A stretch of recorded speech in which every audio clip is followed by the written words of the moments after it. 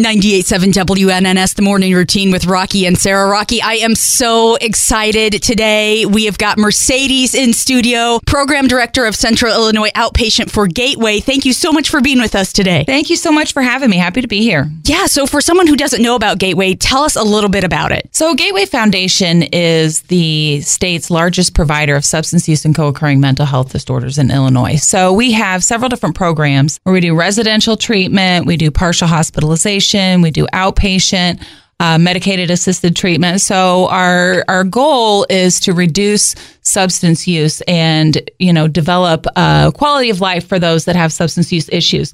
And along with that goes with mental health as well. Yeah. Why did you get into it? Can I ask? Go to the origin story, which I love so much. Absolutely. So I'm in recovery myself. I have no qualms about saying that or sharing that. It's part of my story.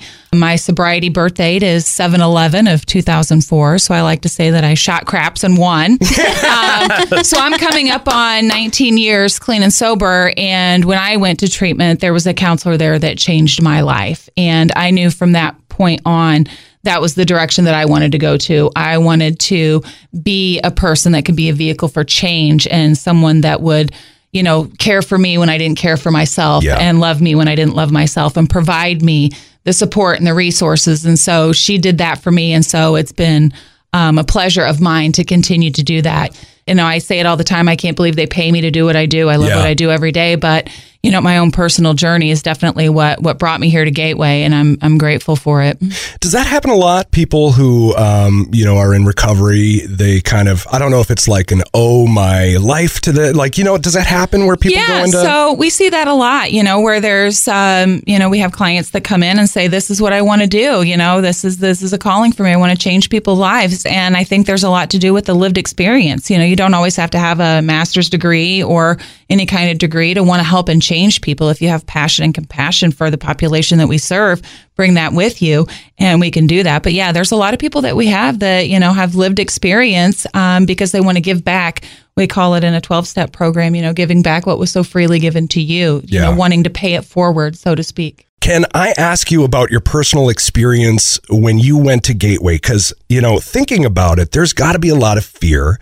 There has to be a lot of shame for somebody to walk through those doors and say, I'm broken, I need help. Whether it's fear that you won't be able to do it anymore or fear that, your entire life is going to change, whatever it is.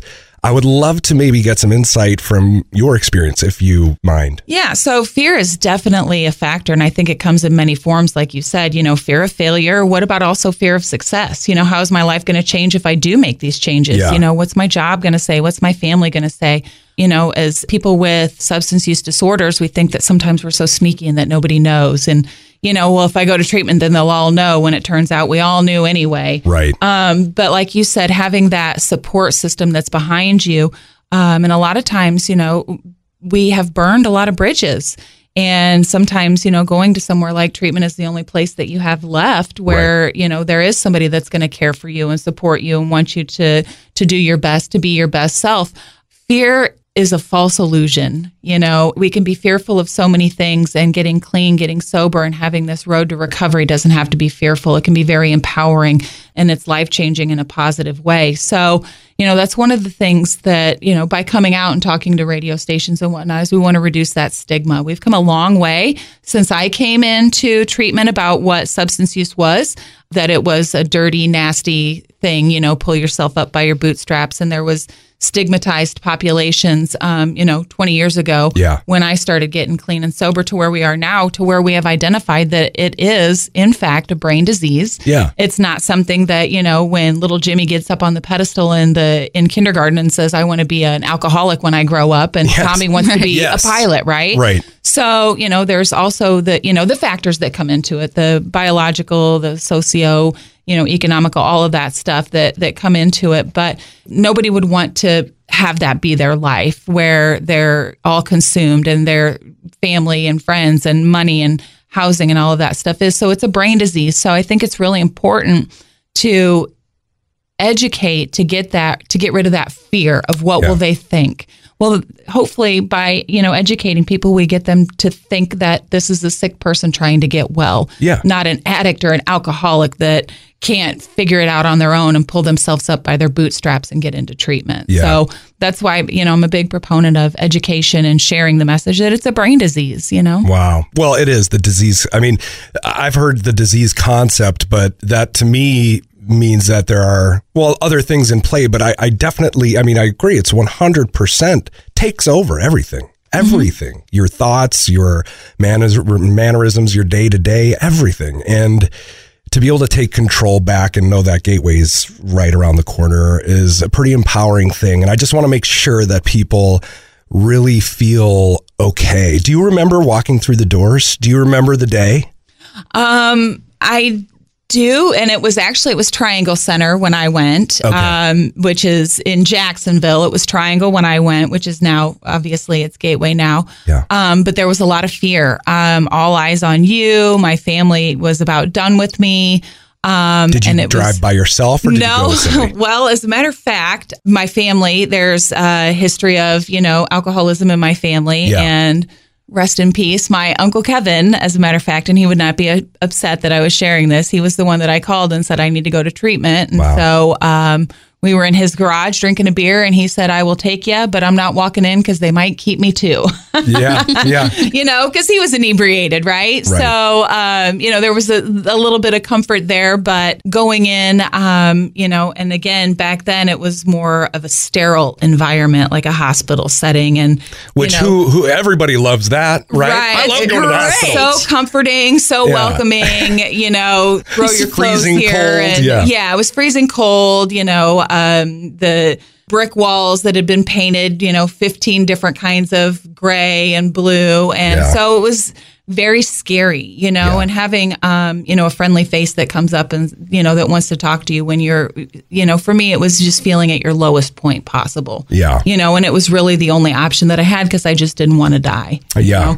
When the pain of staying the same is greater than the pain of change, you will change. Yeah. And that's something that, I felt very akin to, was that I just can't stay this way anymore. Something's got to be better than this. And desperation is a great motivator for a lot of people. What would you say to someone who is currently struggling right now, that's thinking about maybe going through that same process and wants to get better, but, is afraid of that fear, that guilt, that shame? What would you say to them? I would say that, that is a great place to start because at least you're thinking about it, right? You don't have to make a decision, but if you're thinking about something that you can at least, it's a fact-finding, a journey that you want to be on. If you're thinking about it, call. We have a 24-hour hotline that you can call. Talk to family, talk to friends. Is there people there that are around you that, maybe they have noticed, maybe they've reached out, if they have reached out to you and you've kind of poo-pooed it on the past, reach back out to them. Are they still open and receptive to helping you? Do your own research, right? You can get on our website and look up what the disease looks like, what treatment options are available. Do a self-assessment quiz. Am I an alcoholic? Am I an addict? We've got the internet at our fingertips and we can self-assess all the things that we want. But, being in that fresh mind, that beginner's mind of, hey, maybe it's an issue, that's a great place to start because at least you've moved past a little bit of that denial, which is a big barrier. For somebody going through something, no matter what the substance is, let's use drinking as an example, just because it's a legal thing to do. It's funny. It can creep up, becomes a problem before you even know it. Mm-hmm. Are there kind of signs it's for people to be self-aware about that? If this is happening, if I'm doing this, maybe it's time. Because I like the fact that, hopefully people can go before they get to rock bottom. But it does take being self-aware, knowing what you're going through, and then having that want to do it.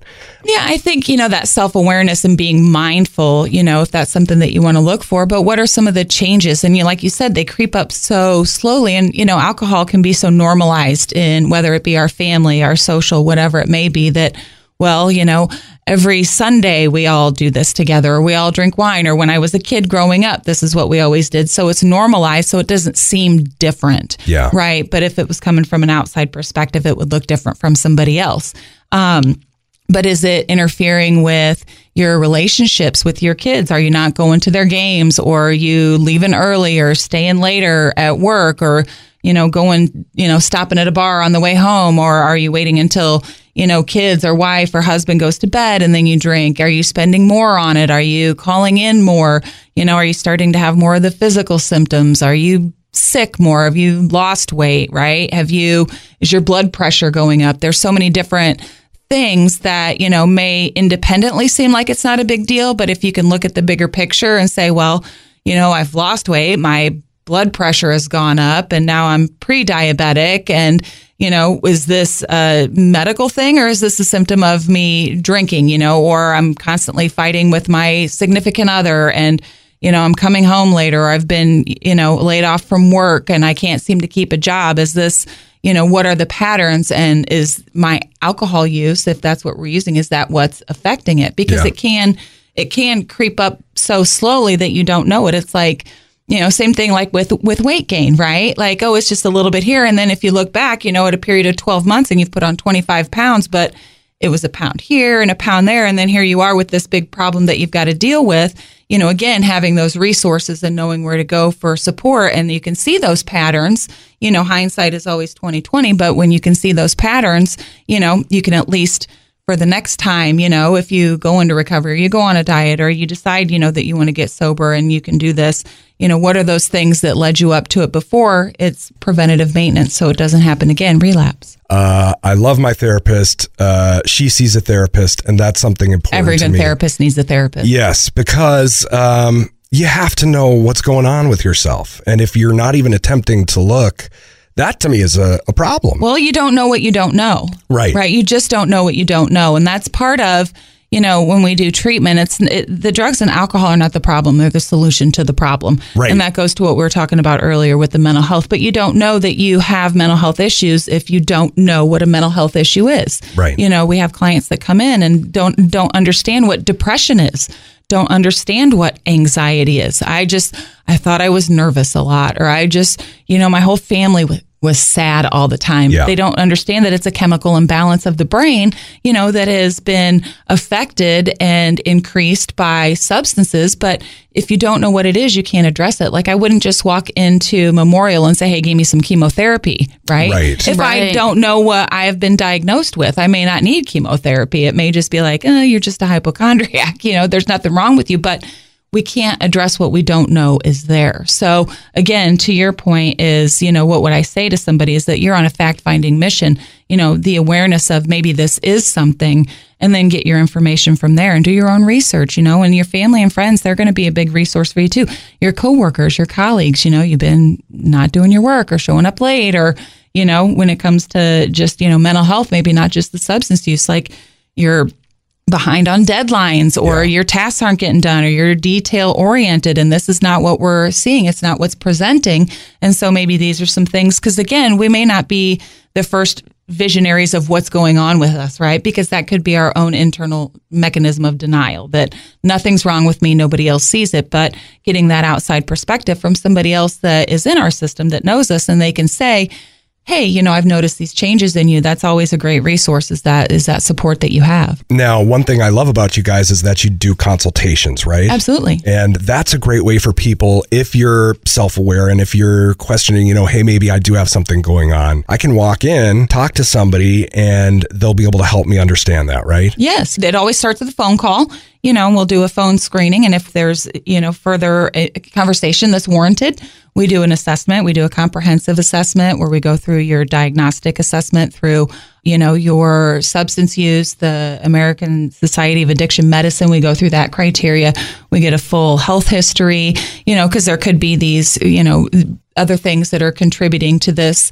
And your mental health history, and say, again, we're looking for patterns, right? And then that also comes from genetic, your family history, your medical history, whatever it may be. And from there, we kind of narrow it down, because, treatment is individualized. It's not cookie cutter, right? So we could have somebody that comes in that is, diagnosed with alcohol use disorder and depression. And then we have the next person that comes in that's got PTSD and methamphetamine use, anxiety and opiate disorder. So we can't do a cookie cutter treatment. So we have to have that thorough assessment so we can identify what are the best practices, what are the best resources, and what are the best options that we can give to this patient so we can give them the best care. And part of that is a thorough assessment. What about food? Do you work with people? I love food. Thank you for asking. It's delicious. Cheesecake. It's great. I got cheesecake when I came in.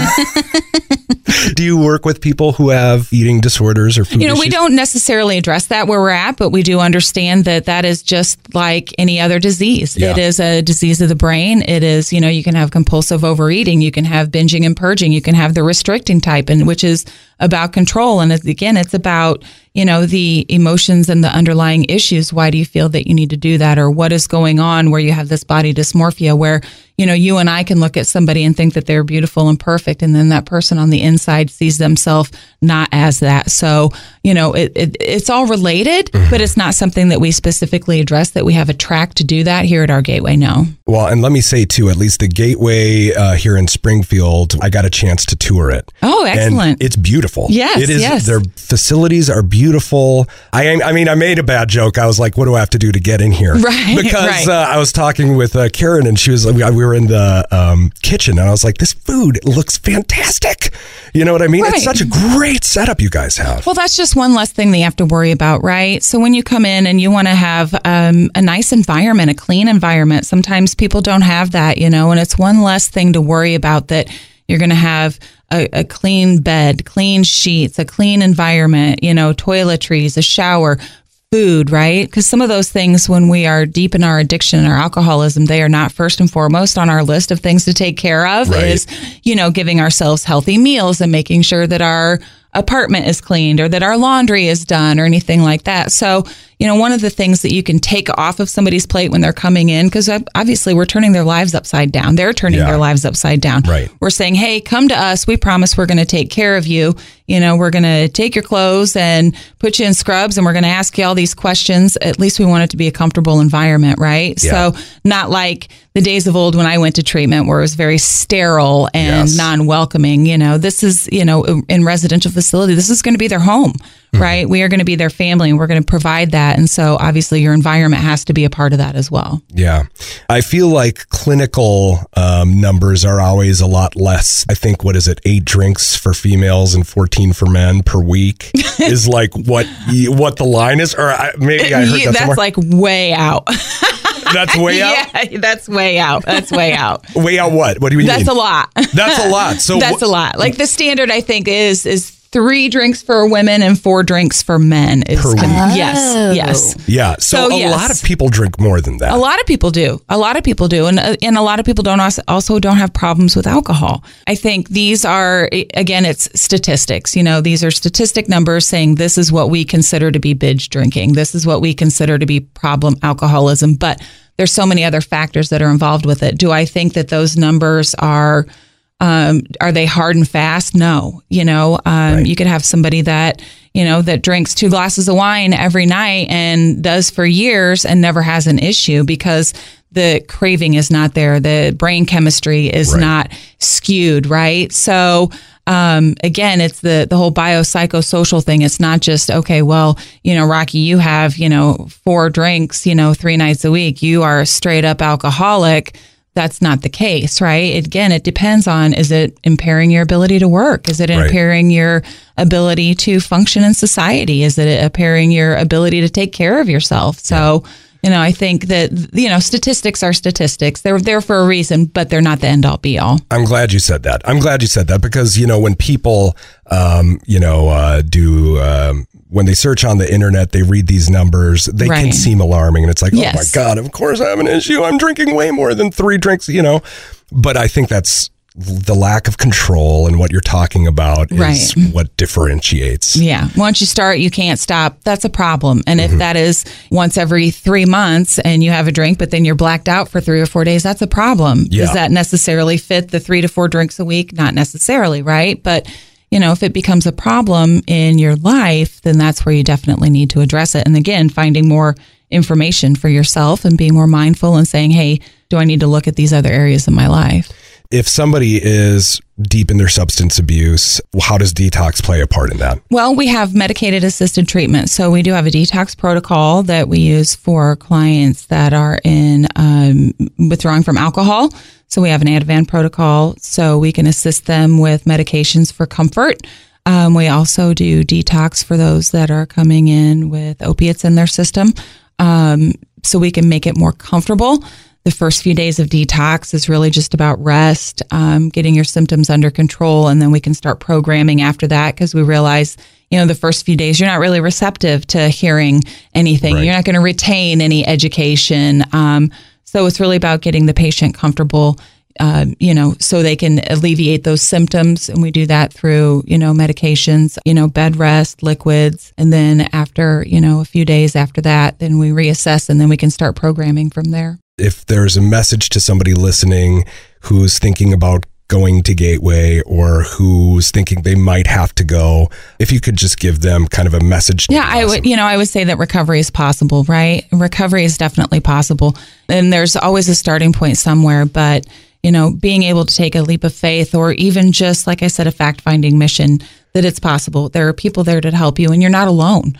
You are not alone. There are plenty of people that have been in the same position that have taken that step forward to make a phone call, to ask a friend, to ask a coworker or colleague and say, hey, I need help, right? There is no shame in asking for help because we can't do it alone. And, part of human nature is we want to help other people. And so we have to allow those people in our lives to give us that help sometimes. And it may be hard to ask, but don't let the fear stop you from what could be the most empowering decision that you've ever made, the most life-changing decision that you've ever made, that it's one thing at a time, one step at a time, one phone call at a time, one text message to a support system at a time. So don't let the fear of needing treatment, because you don't know until you make the phone call. You may not even need residential treatment, right? Get out and find out, what you need, where you need the help at, and don't be afraid to ask for it. You're not alone. Recovery is possible.